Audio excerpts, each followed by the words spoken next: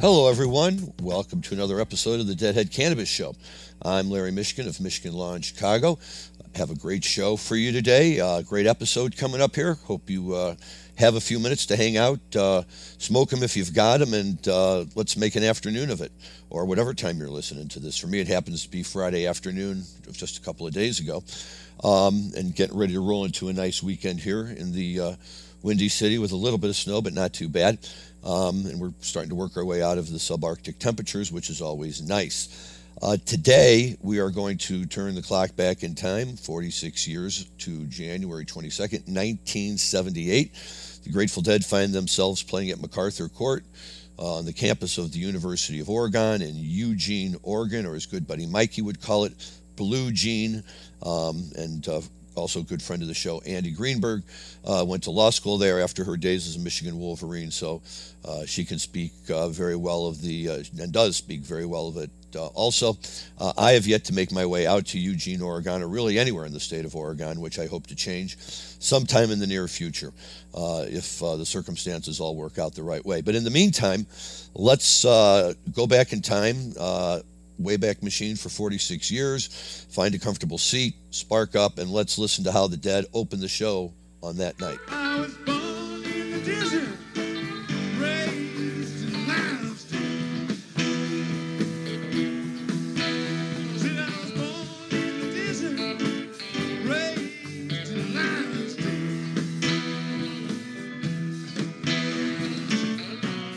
Patient, you steal women from their man. Running a woman in Texas, bust a deal and I'm gone to go.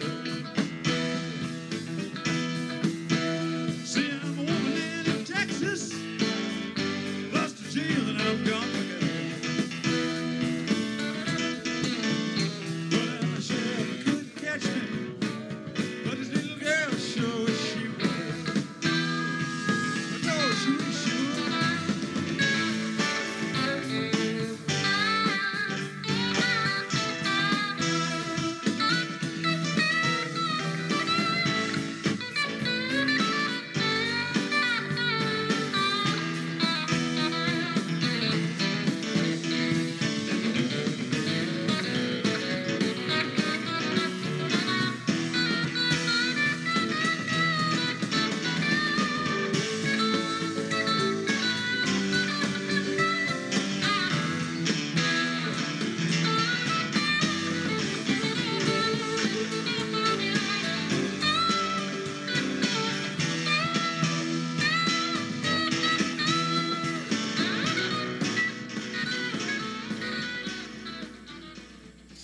Minglewood Blues, Deadheads know it very well. Bobby Weir tune that he played often, came up in the Dead repertoire. It was played somewhere in the 440 times by the Grateful Dead. First played on March 3rd, 1966 at the AIAA, that's three A's, AIAA Hall in Los Angeles. And it was last played in 1995 at Auburn Hills, Michigan, the outdoor theater that they have there. And I'm sorry, I had the date pulled up just a second ago, and I'm not putting my finger. Oh, here we go. It's right there. Yes, the Palace of Auburn Hills, excuse me, in Michigan, just outside of Detroit on June 27th, 1995. The song itself was not actually written by Bob Weir, although he took the tune and it always says like traditional arranged by, and I'm sure there's a more specific meaning for that in the musical world, but I couldn't tell you what it is. But the song itself was written by Noah Lewis and was recorded on January 3rd, 1928 in Memphis, Tennessee by the Cannon Jug Stompers. And the members of the band were Gus Cannon, who played the banjo and the jug, Ashley Thompson on guitar and vocal, and Noah Lewis, who wrote the song, on the harmonica. The only resemblance, apparently, between Noah's Minglewood Blues and the Dead's is the title. Basically, the songs have really no lyrics in common, and I've gone through and read the lyrics by Noah Lewis, and you can all go and check them out and read them yourself. But it's true, but it doesn't matter, right? There was a song, it was out there. Somebody in the Dead knew it, heard it, had some connection to it. And that's really kind of the cool part, isn't it? That, these guys were playing in the 1920s, and, there was recordings of this stuff, but they weren't always that great. And there was probably all sorts of people who played in that time that we'll never know about because they didn't really have any means to record or preserve their music. But guys like this, were able to do it just enough that a guy like Garcia or Weir or Hunter or Barlow or Lesh or, one of the drummers or whoever it might be would say, hey, I remember hearing this tune. It's got a great beat. And then they reach up and they pull that up. And, that's not any different from Goose today reaching back, say, 30 years, right? Basically. And pulling songs, from the Dead and, bringing them into the light for the next generation. And, these are songs that were written by primarily black musicians that have, taken on mainstream appeal and brought the songs out, on an even wider scope. And, I love seeing that the Dead, enjoyed all kinds of music, but especially really honored older traditional songs that were written at a time when rock and roll wasn't a term that could describe them, but, maybe upon listening to them might be interpreted as, whatever the rock and roll of that time was in terms of the way they were played and what they were trying to do and trying to achieve. And I've always loved Minglewood Blues. It was always part of a working trio for Bobby with Little Red Rooster and C.C. Ryder, at least during the years in the 80s and 90s when I was seeing the boys. And that was always a lot of fun. They'd kind of rotate those three on a fairly regular basis, and they would typically come up on nights when Bobby opened, and then Jerry would play a tune, and then when he got around to Bobby for the third song, then he would go ahead and do it. On a night when Jerry opened, it all depends what they did. When I saw them at the Rosemont Horizon back, about 88 or 89, and the Rosemont Horizon was always a great place to see the Dead, but they came out and they opened with Scarlet Fire, which was so unusual, the first time I had ever seen it. And it was amazing, and we were all just having a great time rocking to that. It like puts you in a mood right away where it totally disassociates you with where they normally would be in the show, and your thought is, oh my God, where can they go from here? Are we going to get a second set for the first set? Are they breaking off into new territory with what they do? And then, just as the song would end, you'd hear the familiar twang of either Little Red Rooster or the opening note of C.C. Ryder or Bobby jumping off into Born in the Desert, Raised in a Lion's Den. And, there'd be about a minute there where it was almost kind of like a letdown, right? Not because you didn't like the song, but because we were all on such a high. Think of an amazing Scarlet Fire take you right out of the box before you even have a chance to, sit in your seat. And all of a sudden they project you to a spot where in the second set, when they leave you after Fire on the Mountain, they're normally taken off into something else, right? Maybe a estimated Prophet into Eyes of the World or into a Terrapin, but you're off, for a nice little jam that's going to take you, to all sorts of interesting places, especially if you're set up well for the night. And whereas the first set was always more of they're just playing songs, they're getting everybody in the mood, they're getting everybody ready. And not to say that those songs weren't great and a lot of fun, but in terms of the overall feeling, at least for me, and what was going on everywhere, it was kind of like the introduction for the night. And, the boys would really get you going. And inevitably, the last song or two of the first set, whether it was The Music Never Stopped or Deal or, tunes like that, would seem to come up a lot to end the set. All great songs for that purpose, by the way. They'd really leave you on a tremendously high note, not just mentally from what you might have been doing, but, musically and where they've lifted up your soul to at that point. And, it was clever because it would always, give you energy to kind of bounce around through the set break, which unfortunately usually ran about 45 minutes to an hour, and certainly more towards the hour as they got older. And then they'd come out with a second set, and, they wouldn't always open with Scarlet Fire or China Rider or Help Slip Franklin's. They'd come out and open with all sorts of things. And but it didn't matter because, eventually they slip into some fun stuff. But Minglewood, at that particular point, I think, and any of those tunes, as I think I've probably mentioned before, within 2 minutes of sitting there listening to the song, you pick up on what Garcia's doing, you pick up on what Weir's doing, and all of a sudden, the musical side of it is really, really great, and I really like being able to listen to that. And this is just a really good example of it, and it's fun to hear. So, here's to Minglewood Blues, even though it was on two different albums, the original album, and then I think it's on Shakedown Street, I want to say, called an all-new, brand-new something Minglewood Blues. But the highlight of the song was when Bobby would always say, T for Texas, T for Timbuktu, and it's T right here in whatever town he was in where the little girls know what to do. Sometimes he'd remember the town he was in. Sometimes he would say the name of a state. Sometimes he would just say here on planet Earth or whatever. But that was always kind of part of the fun of Minglewood. Would Bobby remember what town he was in and all of that? So, it had good stuff, and we really liked it. Now, here, this show really takes off hard after the Minglewood Blues, and they really get into some great tunes, some great jamming. A strong Dire Wolf follows, then a Cassidy, a Peggy-O, which was really starting to get a lot of playing time in the late 1970s there. El Paso, Tennessee Jed, all great tunes, and I really recommend this show. It is on archive. It's got some really good sound quality, but all night they're really on fire in this show. They're really just jamming. I'm trying to hit on some of the higher jamming tunes as indicated by the comments afterwards. But this next song is a familiar one that we all know, and this is kind of an interesting place for the song to pop up, but nevertheless, it's played tremendously well, and as you'll hear by the crowd, very well received.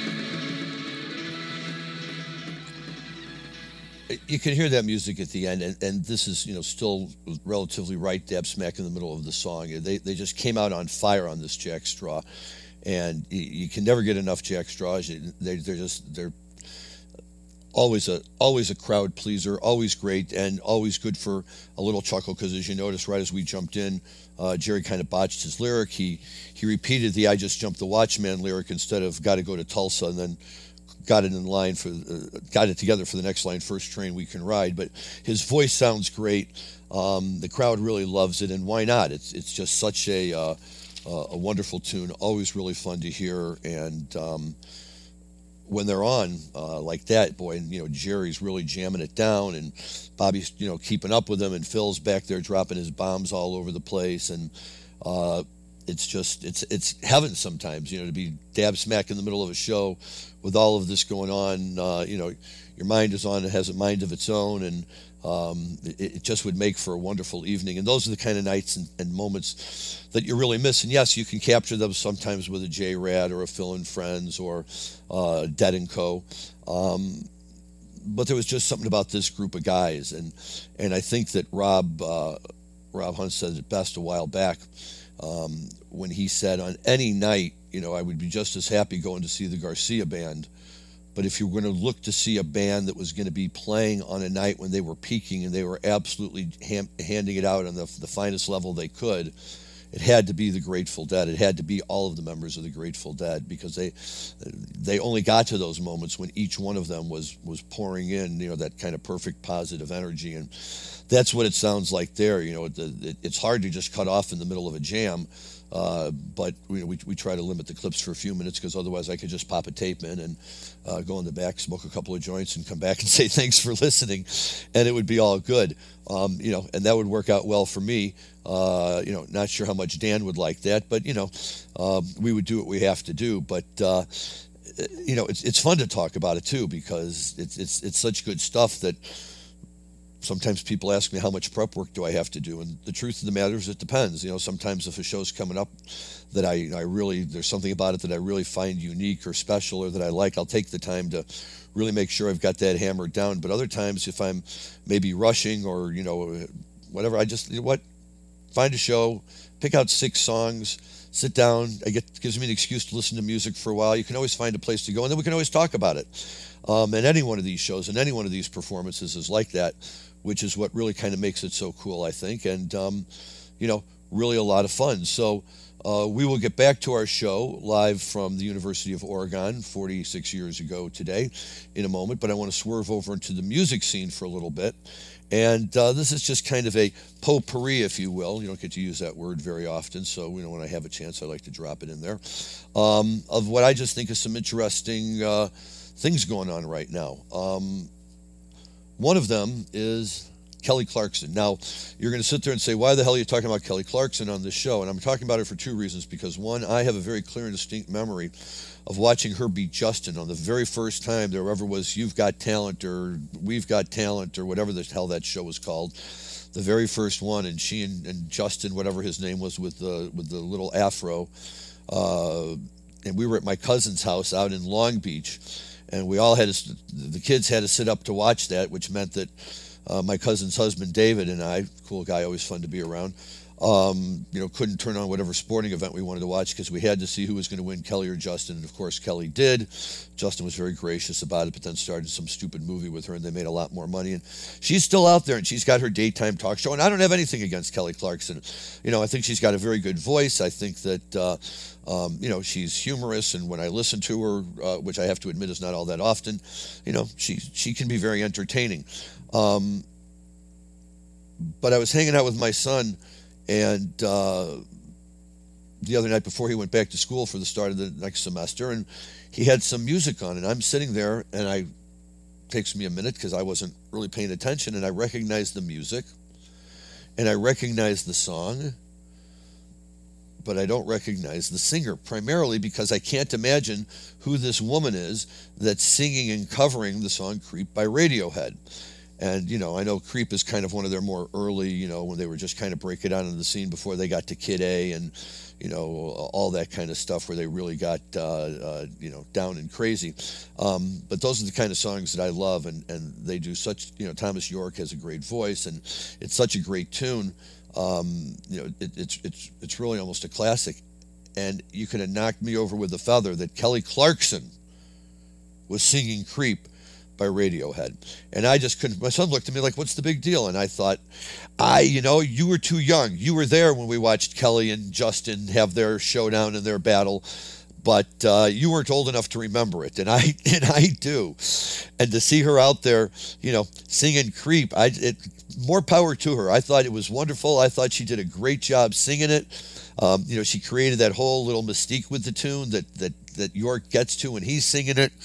I don't know if they were plugging in the Radiohead music, or if she had a band there that was playing it, but it was just killer. It was really, really great. And looking back on it, I probably should have thrown 30 seconds of it on today's show, and maybe we'll do it next week, just because it was just transformative almost. It's never you're never too old to remember that anybody can do anything. And I just remember on one of those other shows with Simon Cowell or whatever, when this very ordinary, almost, homely kind of Welsh woman came on, and all of a sudden she opened her mouth and had like this voice of an angel, Susan, whatever her name was. And she went on to become, this big star. They were all blown away because they had all totally judged her by her appearance, which, certainly didn't suggest that she was going to be such a capable singer for no reason other than, human prejudice in terms of the way we judge people, in that regard. But that was me with Kelly Clarkson. That she can sing your good old traditional country tune or little slice of Americana or whatever. But Radiohead's "Creep" is not really directly within like anywhere close to the mainstream of American music. It's not that far outside of it, I guess. But I just thought it was great. It's just wonderful, and thank God for the internet, because you can mash up names and songs and whatever, or just strange covers, and sometimes you'll find one that just kind of blows you away. So hats off to Kelly Clarkson for doing that. I love it. I'm going to come back and listen to that one again, maybe as often as I listen to Radiohead do it, which I'll confess probably isn't all that often, but still pretty often enough for me. Number 2, today being the day that I'm taping this, which is the Friday before a few days ago. If you're listening to this on Monday the 22nd, which I hope you are, tickets for Fish Fest in August in Delaware have gone on sale, and I got to tell you, folks, this is as parents, this is exactly what we work for. My son had been talking about this for a while. My son in Atlanta, Matthew, who has a lovely daughter, Ruby, and even lovelier wife, Elena, who's the mother of Ruby. And once they announced Fish Fest, he had never seen a Fish Fest before, because the last time there was a Fish Fest, he had just kind of broken into the scene. And then he and his buddies tried to go to the one at Watkins Glen a few years later, Curveball, I think it was called, that got canceled literally as they were pulling into the campgrounds because it had rained so hard that the water systems had overflowed, so that the sewage systems and the drinking water systems had, whatever, they weren't letting people in. They canceled the whole thing because they didn't have fresh water and all of this other stuff. So as soon as they announced the festival, I suspected that he and his buddies might be in. And he said, yeah. And he asked me, do I want to go? And I said, yeah, sure, that would be great. Of course, my wife always reminds me that I'm not that group, even if I like to think I am. And I get that. I completely respect that. And I don't know that I would have ever asked my father. In fact, I know I wouldn't have ever asked my father to go to an event like that, because I know he would have had no interest, and he would have not been comfortable with the way that everyone else was behaving. But my son and I have a different relationship. Not necessarily a better relationship, but a different relationship. And, I know his buddies, and we all get along. And so he called me today and said, yeah, the tickets went on sale. They were talking originally about trying to get RV permits and renting RVs. But at the last minute, they had a change of heart and switched over to getting passes for glamping. And we did confirm, apparently, that they are temperature-controlled tents, because I don't really expect it to get too cold in Delaware that time of year, but it just if it happens to be a heat wave, always nice to have a place to go in and cool down a little bit. But yeah, he got a glamping. They got 2 tents, one for 4 people and one for 2, and he invited me to share the 2 with him.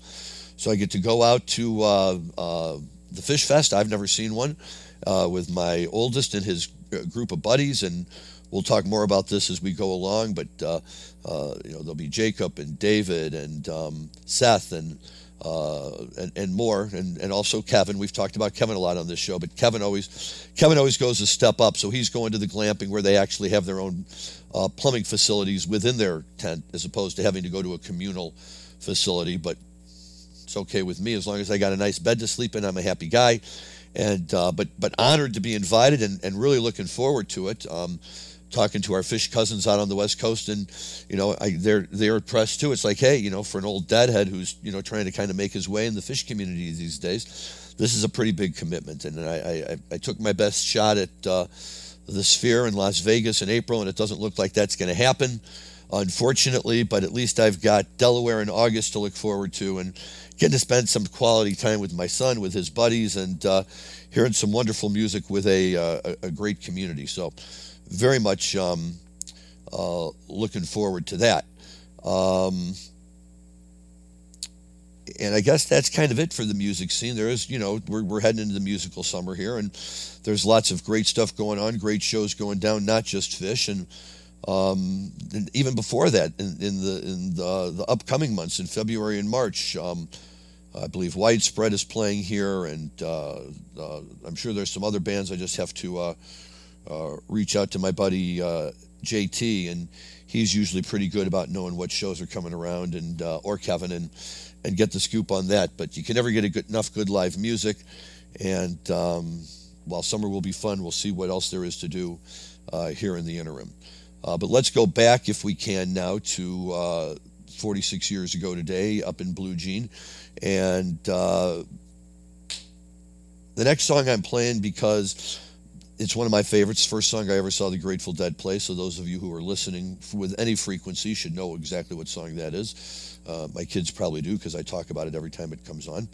And it's a song that almost always, at least in my experience, though not always in my experience, would open a show. And when it did, other than maybe that occasional Scarlet Fire shocker, there was nothing better in terms of a traditional Grateful Dead show opener than Bertha. And the only time it might be even more fun is when instead they play it as a second set opener like they do here. So this is a night when Jerry's smoking, he's coming out guns a-blazing in the second set, and let's listen to a little bit of Bertha for a minute.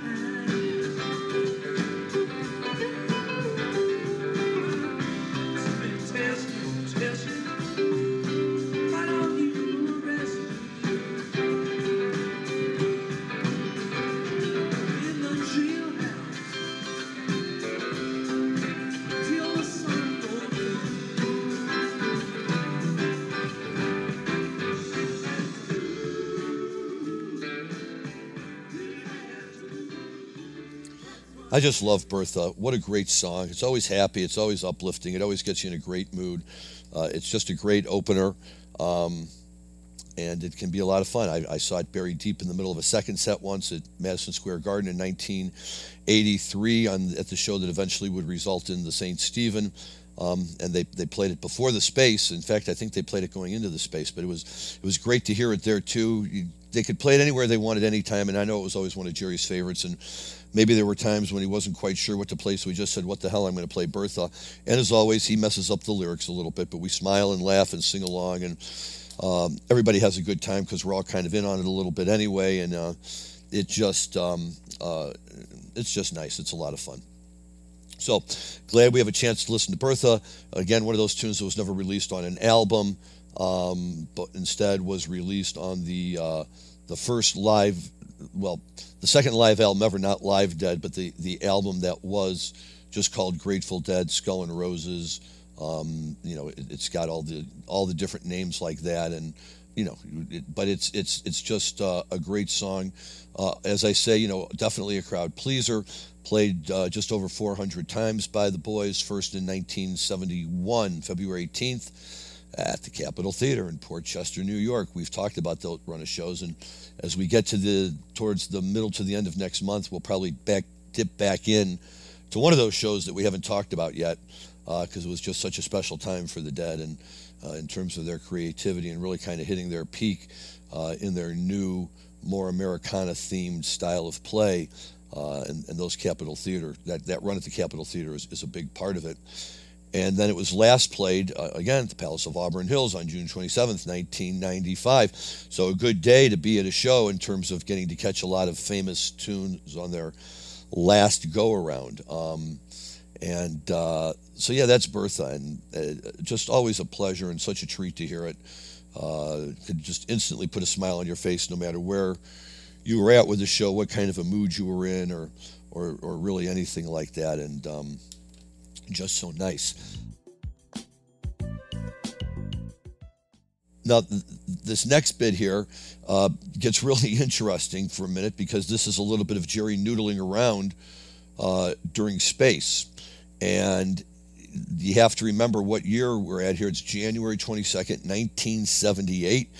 And for you folks who are big on, pop history in this country and, happy days kind of stuff like that, and, remembering when those kind of things happen, check out Jerry noodling around on this space for a minute. And I use the term space there in every sense of the word. And raise your hand as soon as you hear something that sounds familiar.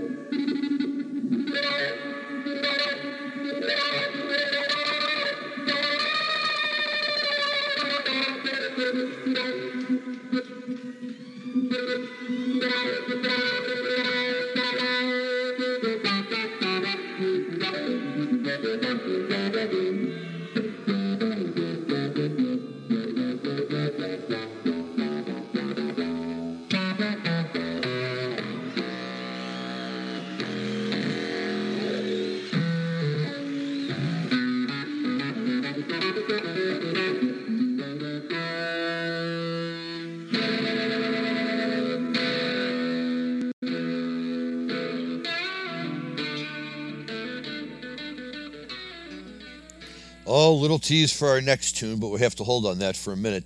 You always got to love it when you get a little bit of space from the boys that's focused on something. And here, of course, Jerry was laser focused, if you will, on a major motion picture that had come out just a couple of months before. And that movie, in case some of you are not quite old enough to remember, was Close Encounters of the Third Kind. A movie that was released in 1977, so I was in high school, and although I'm having a bit of a brain cramp here, I seem to recall that the first time I saw it, maybe many my friends and I want to say that we had a high school English class, and they had a screening day for high school students or something.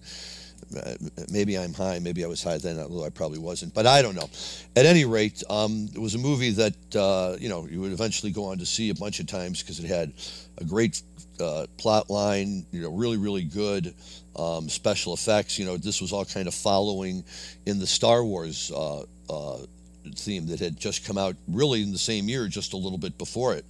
And all of a sudden, here was Close Encounters of the Third Kind, and one was Lucas and the other was Spielberg. And, each was kind of, staking out their ground in the science fiction, modern sci-fi genre of the film industry, and, both trying to, come up with better and better special effects. And I just remember this movie, and, thinking how cool it was, the way they showed the various flying saucers and other little flying vehicles that just looked like little bulbs of light zipping and zapping all over the place. And there was a couple of different cuts of the film, and one of the cuts at the end, the film basically ends with the hero played by Richard Dreyfuss. And I'm sorry if I'm ruining it for people, but it's been 30 years or 50 years, or however long. God damn it, go see the movie already. With him, the big mothership coming and landing behind the flat top mountain in Wyoming, and all of these people who had been, quote unquote, abducted over the years by aliens are all released. And Richard Dreyfuss, the government has a whole bunch of Americans all prepped and ready to go, who are going to be the people to go off back into outer space to try and create relationships with these people and do tests on them and get tests done on them.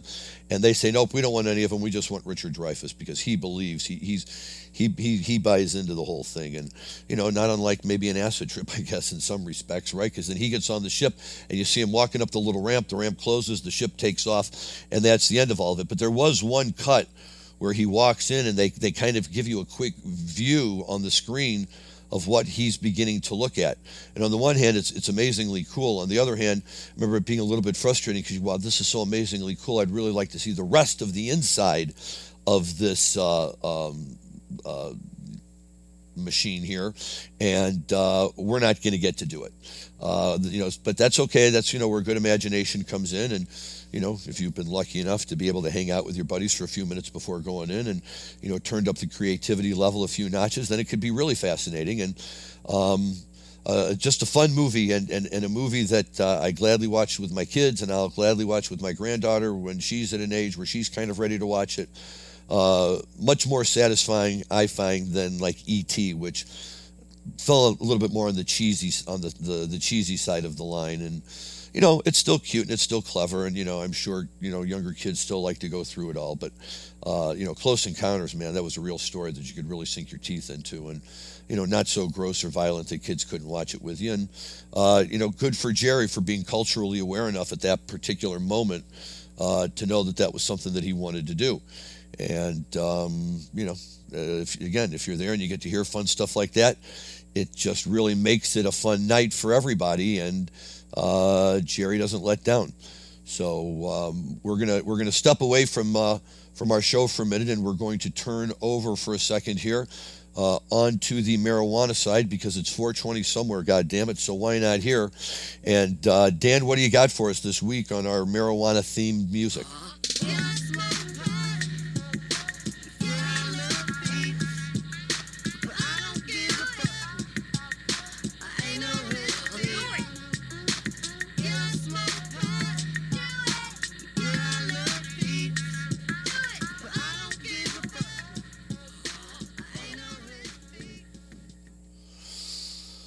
Yes, folks, the Deadhead Cannabis Club has gone. Deadhead Cannabis Show could be a club, actually. Maybe we have to think about that.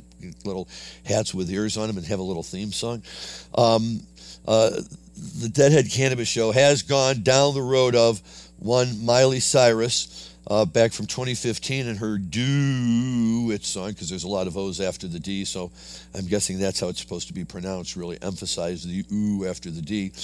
And yeah, even Miley, right? And she went on to say that I think weed is the best drug on earth. She told Rolling Stone way back in 2013 when she was, like 8 years old or something. I mean, now I've lost perspective of, when she was Hannah Montana, when that period was, and when when was Wrecking Ball, and, when she got on the big Wrecking Ball naked flying all around. And I mean, right, she had to be a certain age to be able to do that, and I don't know that she's that old now, but at any rate, this was back in 2013 she was talking about it, and here's her next line, which is even better than that.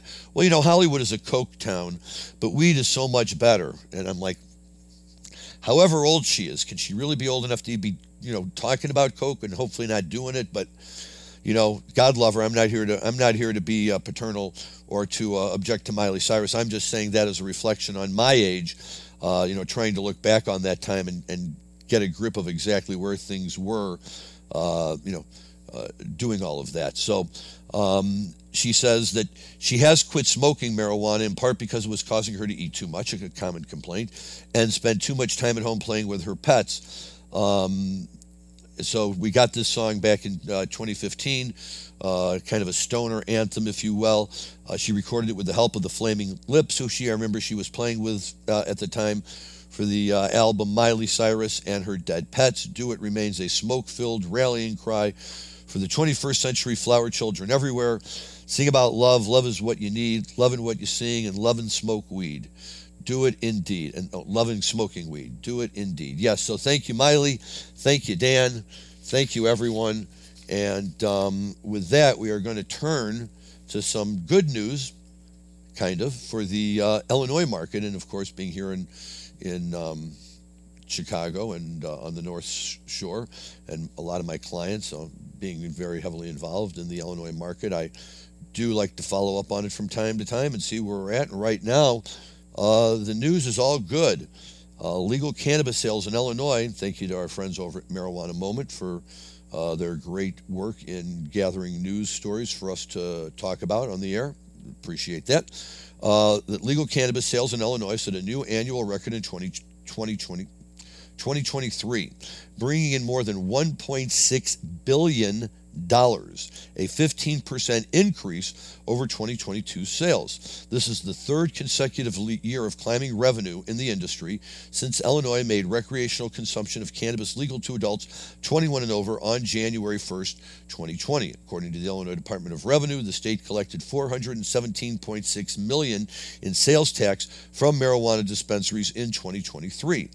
According to the governor's office, 42,124,741 items containing THC were sold in 2023 in Illinois. On the other hand, a report from Headset in August of 2023 found that the marijuana sold in Illinois, the third largest market for legal cannabis in the United States, also ranks as the most expensive. Prices in Illinois are among the highest in the country, Headset reports. The average item price in Illinois is currently 89% higher than the rest of the U.S. market. Consumers over the age of 41 typically account for 36.4% of sales. However, in Illinois, they capture 42.1% of total sales. So, this is something that we've talked about, and both on the show and, I've talked about with friends and clients as well, which is,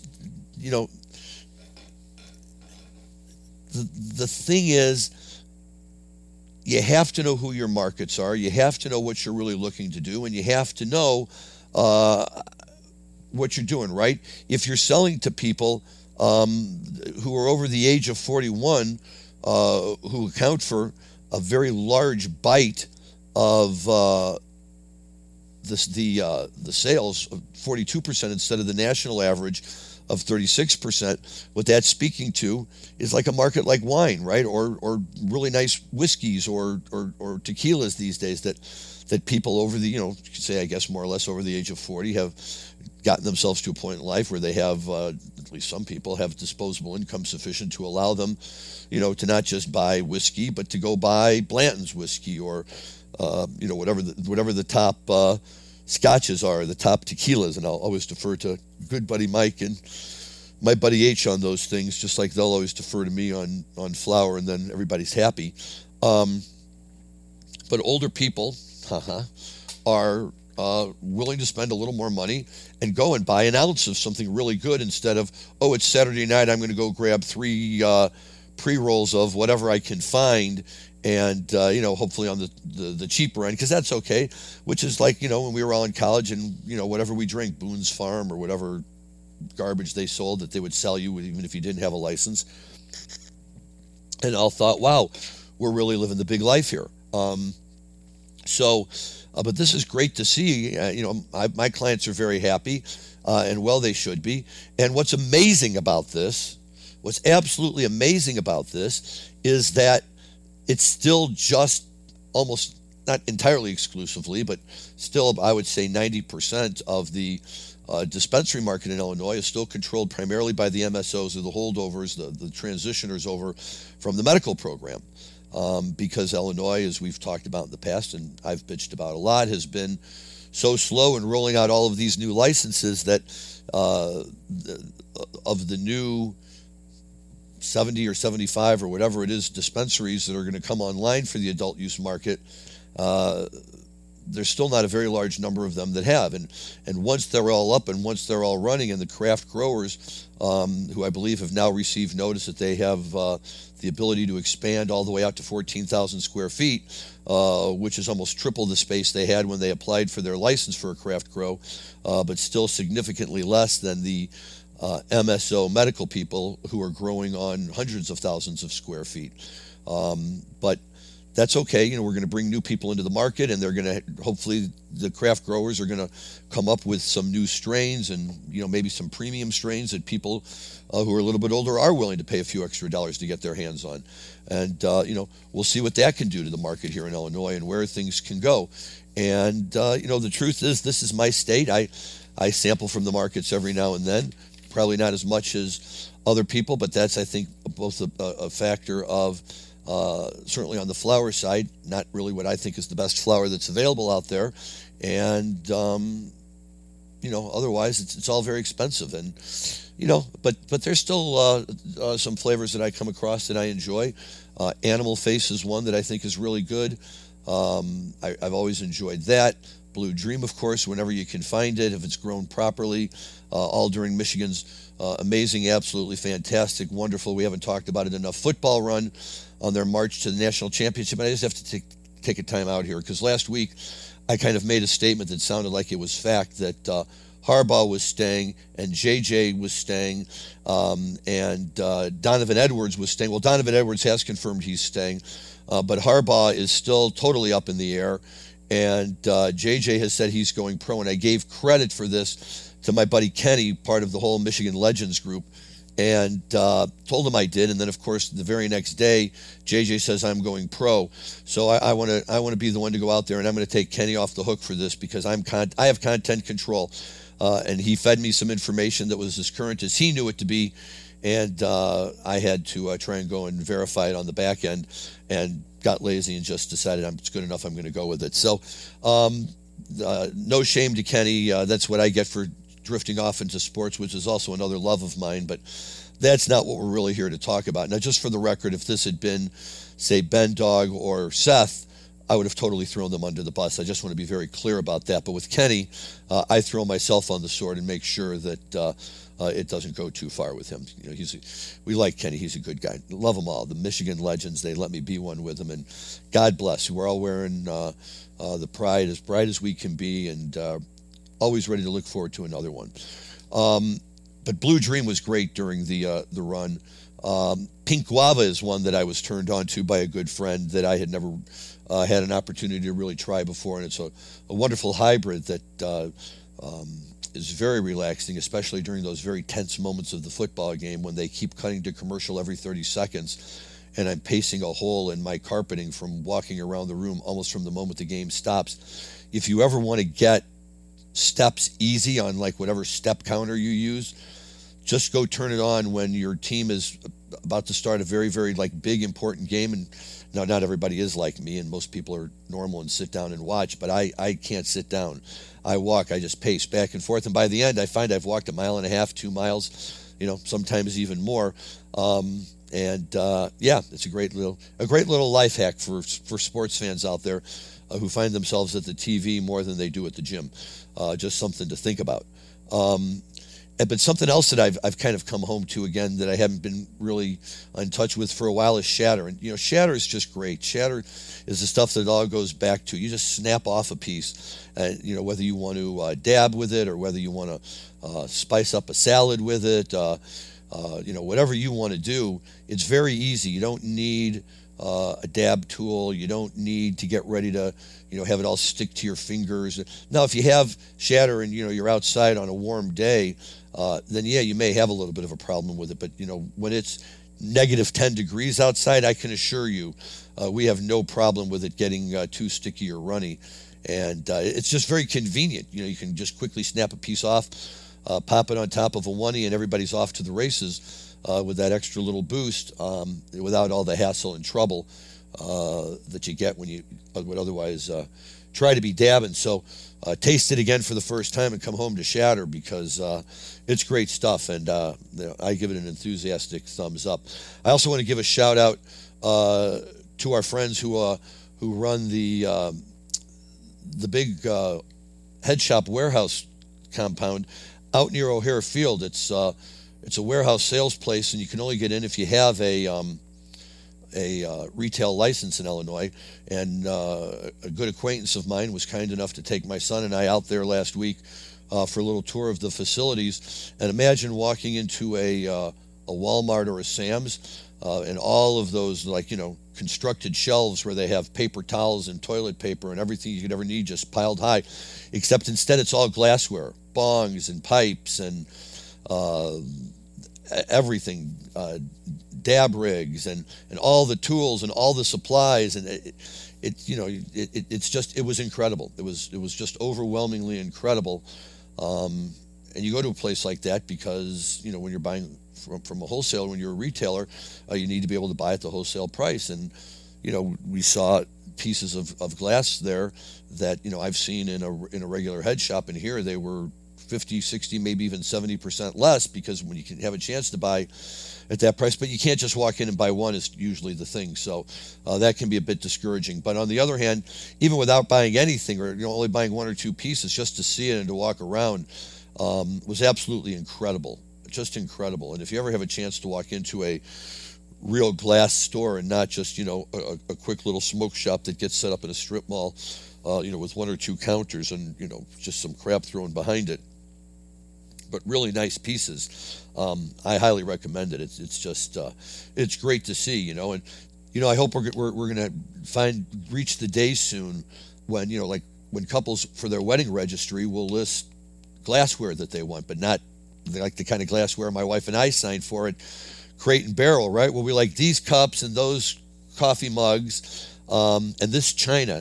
And if anybody still to this day can explain to me exactly what china is, other than just another type of glass plate, but for some reason it's the good stuff that you only bring out with the fancy guests on the fancy occasions, and otherwise you don't, which means my wife and I in 35 years of marriage have probably used it 3 times. And it takes up a lot of space in the basement. You have to be careful with it, because now, of course, most of these patterns can't be replicated. And I don't even know.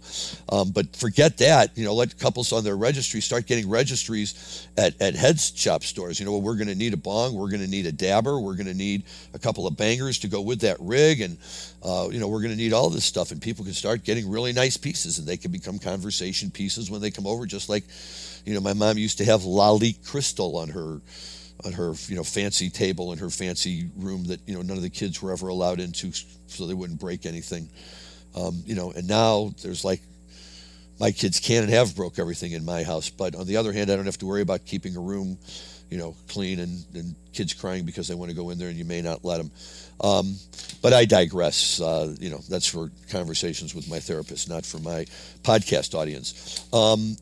There are other things going on in the world of cannabis, and let's check in with some of those really fast, because it is always kind of cool to see what we've got happening. And again, from our friends at Marijuana Moment, thank you. And, this is happening so often now, I don't even feel the need, to start crowing about it and getting up and jumping up and down and saying, told you, told you, told you. But what I will tell you is this, in a nice story in Marijuana Moment: marijuana use among teens in Washington state's most populous county declined after legalization of cannabis for adults, according to a new federal study published on Thursday by the Center for Disease Control and Prevention, the CDC. The prevalence of current and frequent use fell significantly among youths in grades 8, 10, and 12 between 2008 and 2021. And of course, remembering that they went legal at the beginning of 2014. So for a period of 7 years, now it was already a trend, but they went legal in 2014, and the trend continues through 2021, which may be the latest data that they have. According to the study published in the CDC's latest Morbidity and Mortality Weekly Report, current and frequent use of marijuana among teens in King County has fallen significantly since state voters legalized adult use cannabis by initiative in November 2012. Researchers said legalization and related regulations and age controls could have fueled the trend by making marijuana harder for teens to access, although they also said the COVID pandemic may have contributed to more recent declines. Between 2008 and 2021, current use, defined as having used marijuana at least once in the past month, fell from highs of 20.4% among males in 2010 and 15.5% among females in 2012, down to 7.7% and 9% respectively in 2021.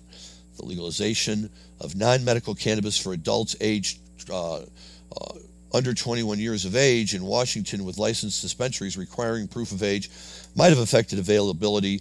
This in turn might have had impact on the prevalence of doing it. But they point out again that in 2012, Washington was among one of the first states to legalize non-medical cannabis for adults who were 21 years of age or older, prompting 21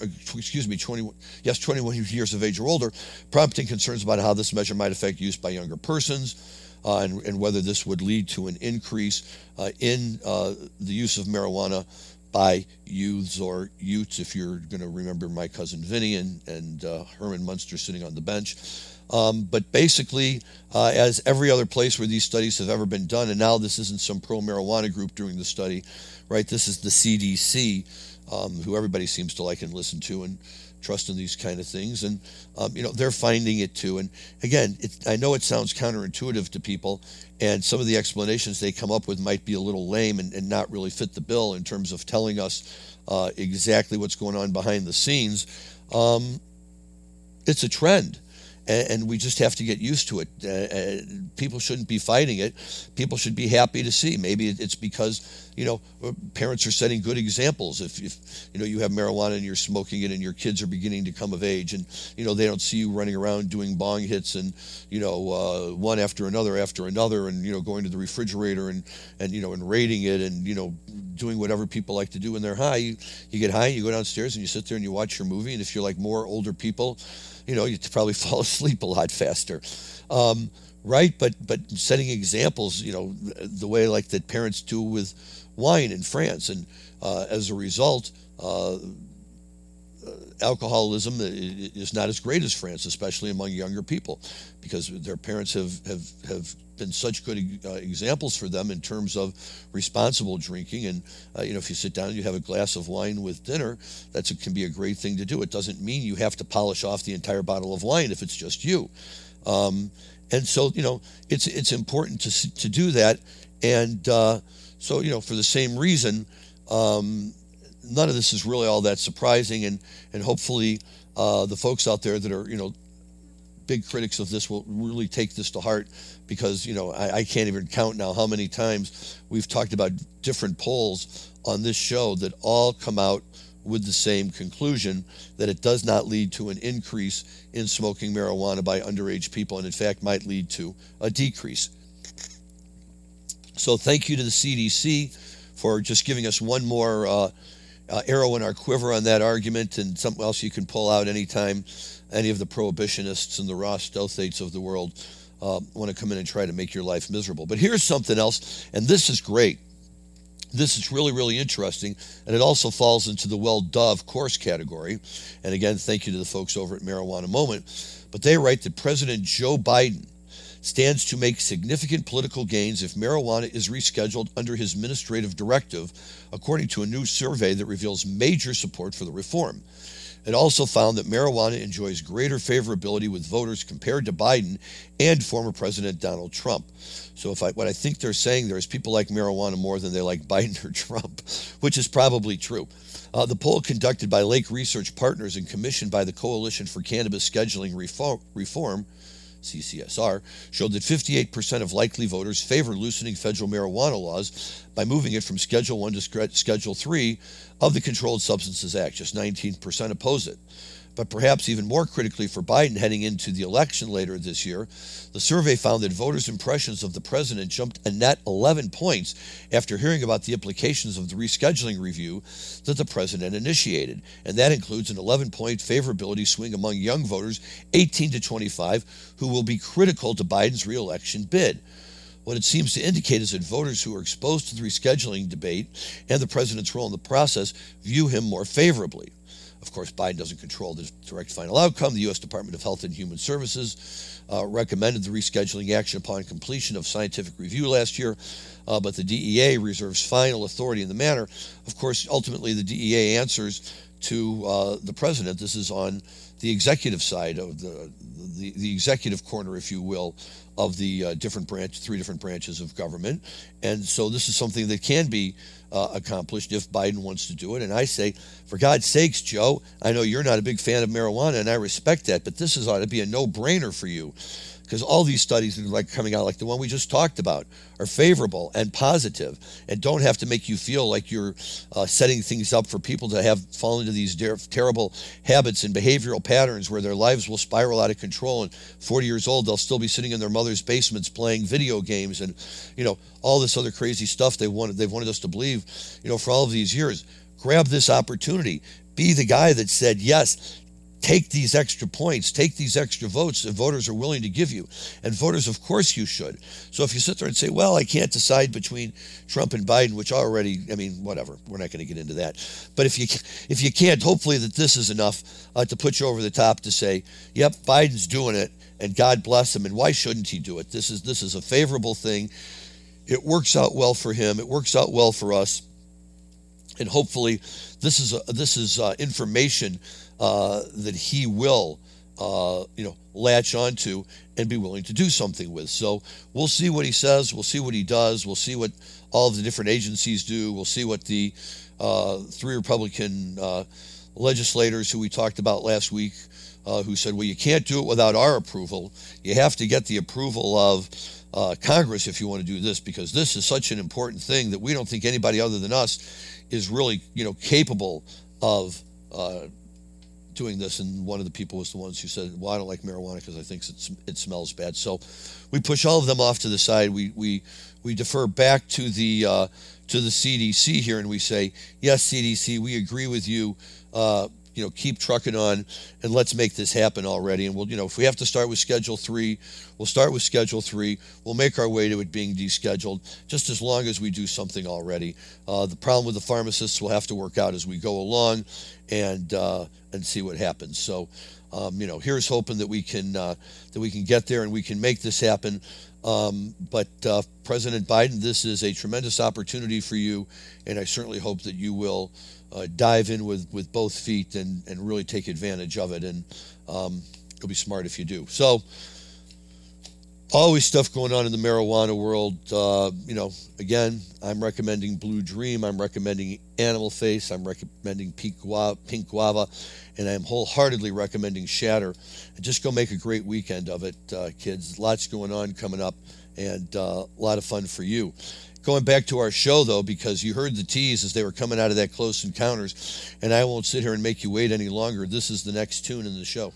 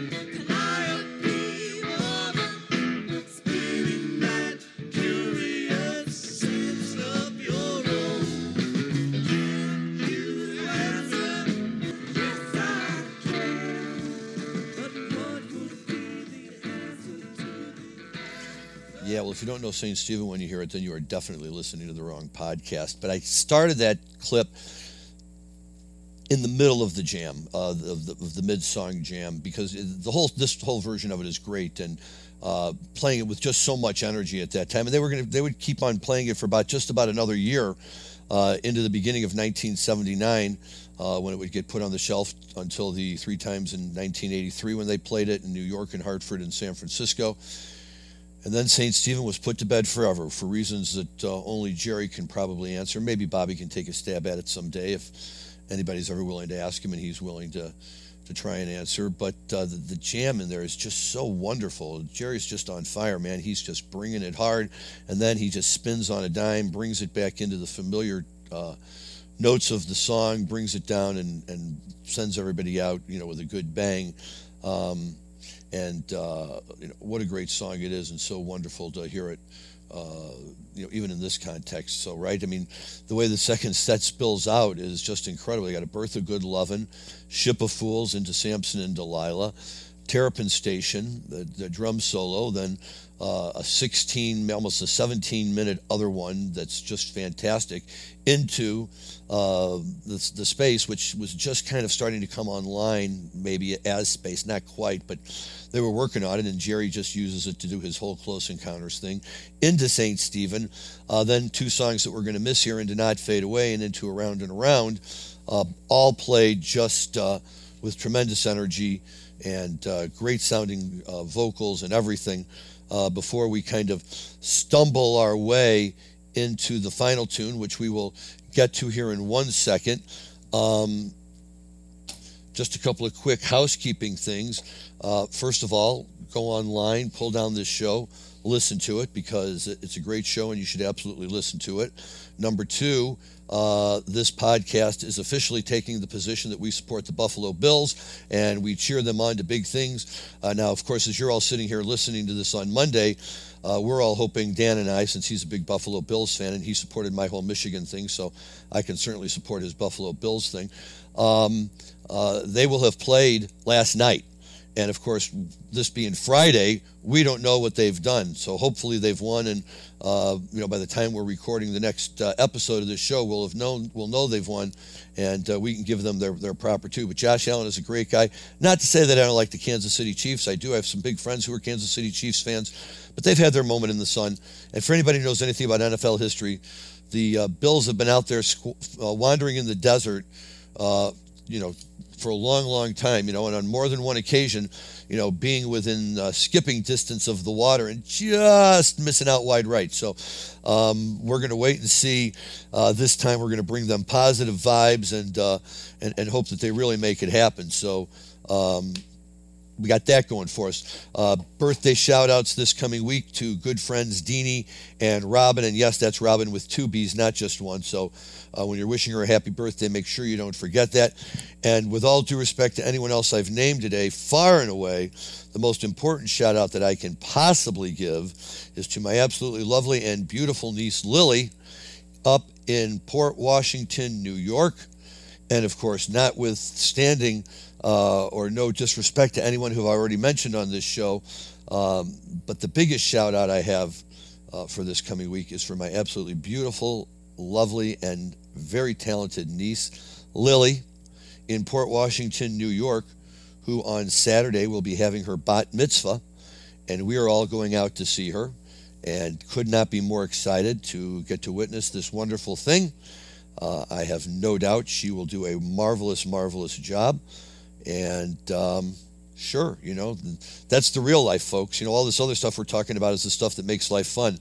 But these kind of things are the real life. And this is what we all live for, is to have these kind of moments. Unfortunately, my dad can't be there, but through the wonders and magic of modern technology, we'll be able to see the live stream of it from his home in St. Louis. And so we'll give him a shout out at that time as well, too.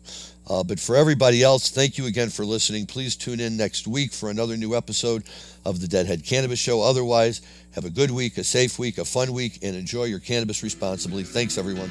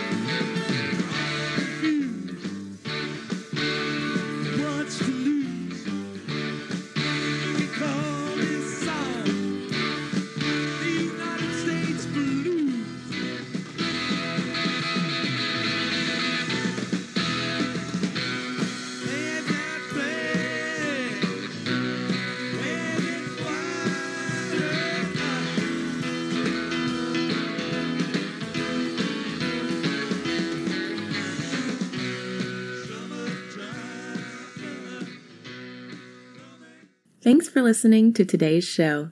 To check out more great cannabis podcasts, go to podconnects.com. Here's a preview of one of our other shows. 99.9% of our DNA is identical. It's a 0.1% that truly makes us different and unique. And that's what the show is about. Find out that 0.1% about your favorite guests. Find out what music they like, their first cannabis experience, and even what their room looked like growing up. But more importantly, or as important, their journey. Learn what makes them unique on Everything is Personal.